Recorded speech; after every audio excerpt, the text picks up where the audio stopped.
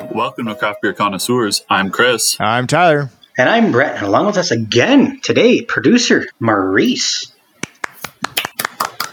Oh my God. An applause. An applause for him. Clap. Yes. All right. Well, today, Maurice has us talking about one of the only good things to come from the COVID-19 pandemic, and that is the rise of bottle shops. It's true. It was a very good thing. It's a very good thing. Bottle shops. So before we get into that, let's talk about what we're drinking. Let's start with producer Maurice. Brett, do you want to take that and then carry into your own? Yes. So producer Maurice is drinking a beer that he bought from a bottle shop, and it is from Third Moon. Obviously, I'm assuming that people in Ontario have heard of Third Moon before. So he is drinking the Dead Don't Die, which is a double stout with chocolate, Madagascar, vanilla beans, and lactose. And it was bought from the Princess Cafe in Kitchener. In terms of myself, tonight I'm drinking probably one of my favorite all-time Ontario beers that they've just redone and made even better, which is the Orange Creamsicle Ale from Railway City.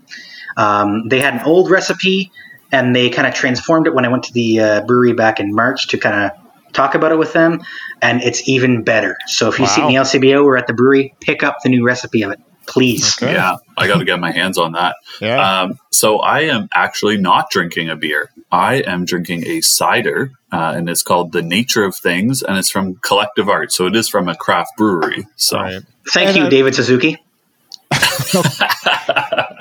All right. So we might have a future episode on ciders as well. So that'll be David Suzuki. Probably not David Suzuki. Yeah, we'll see. So I myself am drinking the 100th Meridian from Mill Street Brewery, and it is brewed with organic barley. So there's a little bit of controversy over this one with the Tragically Hip. So I'm just going to leave it there, and we'll go into bottle shops. Hopefully you do not get sued for having that beer, Sager. Wow, if I do, I'll just take it out of our Craft Beer Connoisseurs file. Perfect. All right. So, let's talk about bottle shop. So, has anyone actually purchased any beers from a bottle shop during the pandemic? So, I'll speak for myself. I have. Yeah, go ahead, Brett. I was going to say. You look very excited. Yeah. I was using my hands. But yes, I have definitely purchased from a few bottle shops. I kind of go through a little bit later in terms of the bottle shops that I've purchased from. But it's definitely one of the good things, as mentioned previously, that has came from COVID. Tyler, what about yourself? No, I have not. But I know that a producer has. And so, as we mentioned, his beer that he's drinking today was purchased at Princess Cafe. And so he was there at Princess Cafe for the purchase, as well as buying a couple other ones. And Gator Tail, which is another one as well. So, Chris, you've been to 1, 2, 3. What do you got? So really the ones that I've been to are just craft breweries kind of having beers from different like other breweries across the province, and them setting up their own kind of bottle shop. So that's really good for them because that drives sales for their own beers as well. Because usually they have like a minimum purchase of their own beer before you can get something from the bottle shop. But it's also great because if I want a beer from Third Moon, for example, I'm not anywhere close to Milton, and I can't get that in the LCBO. So I can just go to a bottle shop and pick that up, and it's really close to me, and I can get beers that I wouldn't be able to try otherwise. Right. Absolutely, 100%. I was just going to say, Tyler, must be the only one who is abiding by the staying at home order since he's never bought from a bottle shop before. So glad to see that you're staying at home. As we all should. Apparently, yes. In terms of my purchases from bottle shops, as you would say, I would say the best selection, as previously mentioned, is the Princess Cafe. The owner, Mark, who I've talked to a few times, I've probably been there maybe 4 or 5 times purchasing beers from him. The one time, actually, I purchased about $300 for this stuff. I got home, my wife saw the amount of beers that was purchased, and my Visa was taken out of my wallet instantly because apparently I did not have enough self-control. So bottle shops have been a good thing and a bad thing for me at the same time, let's say. Wow. It's a good thing your wife doesn't listen to the podcast anymore, but listen to the URL for this one. I'll make sure she listens to this one for sure. Yeah, no, I think with some of the Well, so I don't want to spoil future episodes, but with one in town here, Beer Lab, right? So Beer Lab is a brewery, and Chris, you went recently to pick up some beers for us as well from there. So, I think one of the benefits to the concept of a bottle shop is, again, just being able to pick up one-offs. So certain breweries, if you do kind of like a direct buy from them, you're buying a 4-pack or 6-pack generally, whereas going to a bottle shop, you could buy singles. So that is a benefit. I don't see there's a whole lot of a benefit to necessarily to bottle shops, but that is one. So I give them props there. Yes. The one thing about the bottle shop, and actually this just changed very recently, is it used to be where you had to purchase food. Yes. Okay. So you had to purchase, and some beer shops was like, hey, you got to buy like an apple or a bag of chips or whatever, right? So now they can actually just give away food, for example. Yeah, it just has to be included, I think. Right? Included. So, for example, out of the last bottle shop I purchased from, I got a Tootsie Roll. One single Tootsie Roll, free of charge, thrown in my 6-pack. It was a great Tootsie Roll, let me tell you. Well, but not the most expensive Tootsie Roll I've ever had. Yeah, right. And Tyler mentioned Beer Lab. So when I got beers from their bottle shop once, I had to buy beers from them as well. So you have to kind of purchase their own beers. But also they threw in like a Halloween size bag of chips. So kind of the same thing as the Tootsie Roll, but it's just like a little tiny bag of chips. Oh, like one of those like things that you get for trick-or-treating, like those little bags? Oh, yeah. Tiny bag. It had maybe 10 chips in it. Yeah. Four chips, 3/4 air. Yeah, I was going to say 80% air for sure. I guess one of another benefit to bottle shops is just like the brewery supporting other breweries, right? So kind of what you just mentioned there with Beer Lab. There's other ones that are doing the same sort of concept where, you know what, you stock your fridges with ours, we'll stock ours with yours, and just have that reciprocating relationship. So again, craft breweries helping out each other. That's huge, right? Especially in these times. So absolutely. And you see one of those right now with one of the previous episodes we did on Market. Right? If I remember. Yep. So they're now kind of diving into that bottle shop aspect as well, in terms of supporting other also local breweries, but also breweries that are a little bit far fetched in terms of you're not going to drive up to Ottawa, especially right now in what Ontario is going through, to pick up the beers. So they're going to, purchase them, pay the shipping charge, bring them into their brewery, and all of a sudden, bam, you're going to save some money on shipping by getting a different selection of beers. So here's the thing, right? The business models are kind of different for each one of them. We've kind of talked about this hybrid model where it's a brewery as well as a bottle shop. Princess Cafe is a bottle shop as well as a restaurant. There's one up in Barrie called the Wheeled Brew Bottle Shop, which is exclusively just a bottle shop. And so I'm curious to see how many of those are going to kind of pop up and how long they're going to stick around for, if it is viable or not, right? Like to have strictly just a bottle shop, I don't know, right? Because you already have the LCBO. We did talk about different breweries going to the bottle shops. So we'll see what kind of happens there, right? 100%. You guys have thoughts? Chris, do you have any thoughts on that? Yeah. So I agree. It could potentially not be viable in the long term. Like once we kind of are able to travel a little bit around, because get away from the source. Yeah, because I've also noticed that oftentimes at the bottle shop, the prices are, maybe like $1 or $2 higher than what you're going to pay at the actual brewery, because obviously the bottle shop has to make a cut as well. Yep. So, you're paying more to get the beers, and you're really paying for the convenience. But if we're able to kind of travel around, then you might not be willing to pay for that convenience. So, for example, I'll use what I did yesterday. So in terms of that, I purchased an order from Willable, and they had some friends of the farm, if you will. So they actually had a beer from Sonnet Hill. So in terms of that, I have never really been interested in terms of buying a whole back ton of beers from Sonnet Hill, but because Willable had them with my order, I was like, oh, you know what? I'll try one. Why not? Right? Yeah. So then I threw it in with my order of, just so you know, the Big Fife, which is the best named beer I have ever seen in my entire life. And I am looking forward to picking that up probably soon and trying it. I personally would have liked Juicy in there somewhere as well. Oh, I wish it was a Juicy IPA. It would have made so much more sense. Like it would have been the perfect beer. It's a great beer for you, Fife. But if they would have just tossed Juicy in there, if it was a Juicy IPA, I would have been tagging that everywhere. So I appreciate Willibald for naming a beer after me. That was greatly much appreciated. Yeah, we'll have to get them on the podcast. Yeah, well, for sure.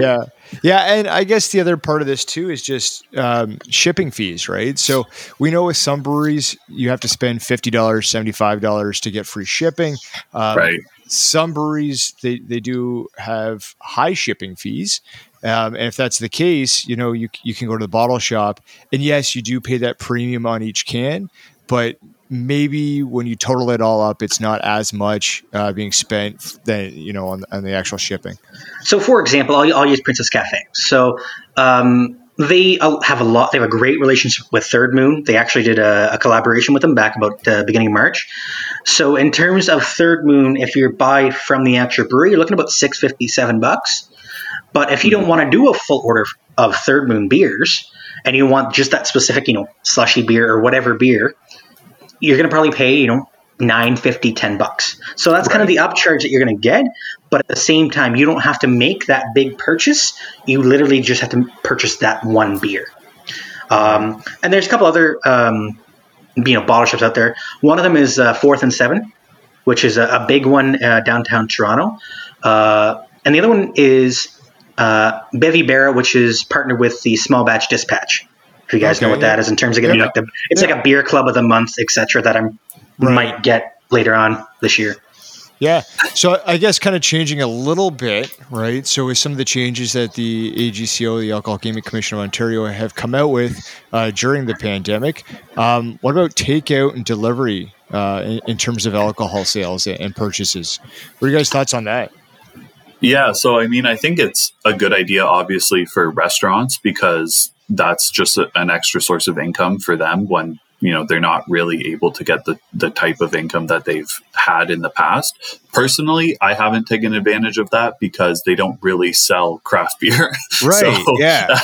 If you wanted to get like a Molson Canadian with your Boston Pizza order, then, good on you, but I'll just drink the craft beer that's in my fridge. So there is one exception to that, which is Gator Tail in Cambridge. All right.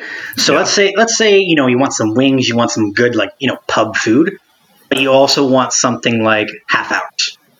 All right. Yeah. You want a nice, sour IPA or Farmhouse Ale, whatever Half Hours is putting out right now, because Half Hours is so stupidly high on the shipping charges. You can actually go to Gator Tail, get your Half Hours beer and get a pound of wings and get a burger. And actually have that combination, right? Yeah, and I think that's when we look at it in the supporting local businesses, sticking away from some of those mainstream kind of big businesses, big restaurant kind of brands. Right. You'll find that, right? Like in Stratford, specifically Mercer Hall, right? If you go ahead and you order from them, they have a different beer selection. So you're sticking away from the Big Five restaurants as well as the Big Five beer brands. So supporting local is advantageous to everybody because you seem to have more of a selection on kind of unique foods as well as unique beers. Right? Yes, and I've seen with like Mercer Hall again, for example, that because their kegs were tapped and the shutdowns came so quickly, is that they were just looking to empty the growlers, right? So, for example, you could get a full growler of whatever they had on tap plus some karage or some good food that they had. It would be a perfect takeout meal instead of getting, as you said, Chris, like the Molson Canadian with your Boston Pizza order. Right. So go ahead, Chris. Yeah. Well, I was just going to say, obviously, this was kind of like a temporary measure, or it was proposed as a temporary measure for COVID. Do you think that this will kind of continue past COVID? Personally, I do, because I think it is just, again, another extra way for businesses to make money. And, people ordering in food is just going to continue to happen. So that's what I'm thinking. No, absolutely. I think it's with the kind of liquor laws in terms of the way that they seem to be going, I think this is here to stay, right? No matter once we get past COVID and everything else like that, I personally think that it is here to stay. There's probably going to be some things that might be, switched a little bit to make it, easier. But for the most part, I think, being able in 2 years from now, being able to go to the Princess Cafe / Sidewalk Beer Shop, which actually is mostly what they're named for. I think, it's going to be 100% that I'm going to be able to do that in 2 years and walk up and get whatever I want. Right. And I think that's the thing with AGCO is the laws were so antiquated, right? So you look at historically what they had, there was no modernization in it. They've made some changes because they had to make changes. The pandemic forced some changes to be made. And I think, again, it was a movement to kind of be more contemporary and see what kind of unique opportunities could present themselves. And now that they've made these changes, you can't really dial it back again. There was the same thing with cideries. There was an acreage aspect to it and what you can and cannot sell, even though it was your own cidery, right? Now 100%. They've opened it up. There's really no going back on it. I think everything has proven itself to work. They're looking obviously to kind of expand licenses into like 7-Eleven. I mean, they've applied for licenses. Yeah, exactly. So when you look at the expansion of this whole entire thing is, again, going back to bottle shops, is bottle shops necessary? Is that business model going to work when AGCO is opening the door for your convenience stores? And you might be able to go ahead as a Third Moon or Blood Brothers and reach out to certain chains and get your brews in different convenience stores. Not all of them, but you can then go ahead and target certain locations. So it'll be very interesting to see in the next year and a half. Fife, do you want to wrap up that little thing? The other thing that is going to be farmers markets as well, right? In terms of they're going to be allowed to potentially sell beer before the end of the year. So it's another thing you got to look at is, I'm not saying you're going to be able to go to the farmer's market on a Saturday morning between 7 and 12 and pick up your craft heads or your, whatever, but it's going to be farmer's markets are going to be allowed to sell beer as well. Yeah. So it's definitely, alcohol and beer is going to be surrounding pretty much everywhere you look as a 7-Eleven, maybe your, Joe Schmo convenience store, etc. Right. So I think I personally love shopping at Joe Schmo's. It's a great establishment. Absolutely. It's one of my favorites, but does anybody have any kind of wrapped up thoughts on it, or should we say goodbye to the folks? I think it's all here to stay. That's what I got. I think I'm good. Excellent. So you know what? That's all for today's producer special.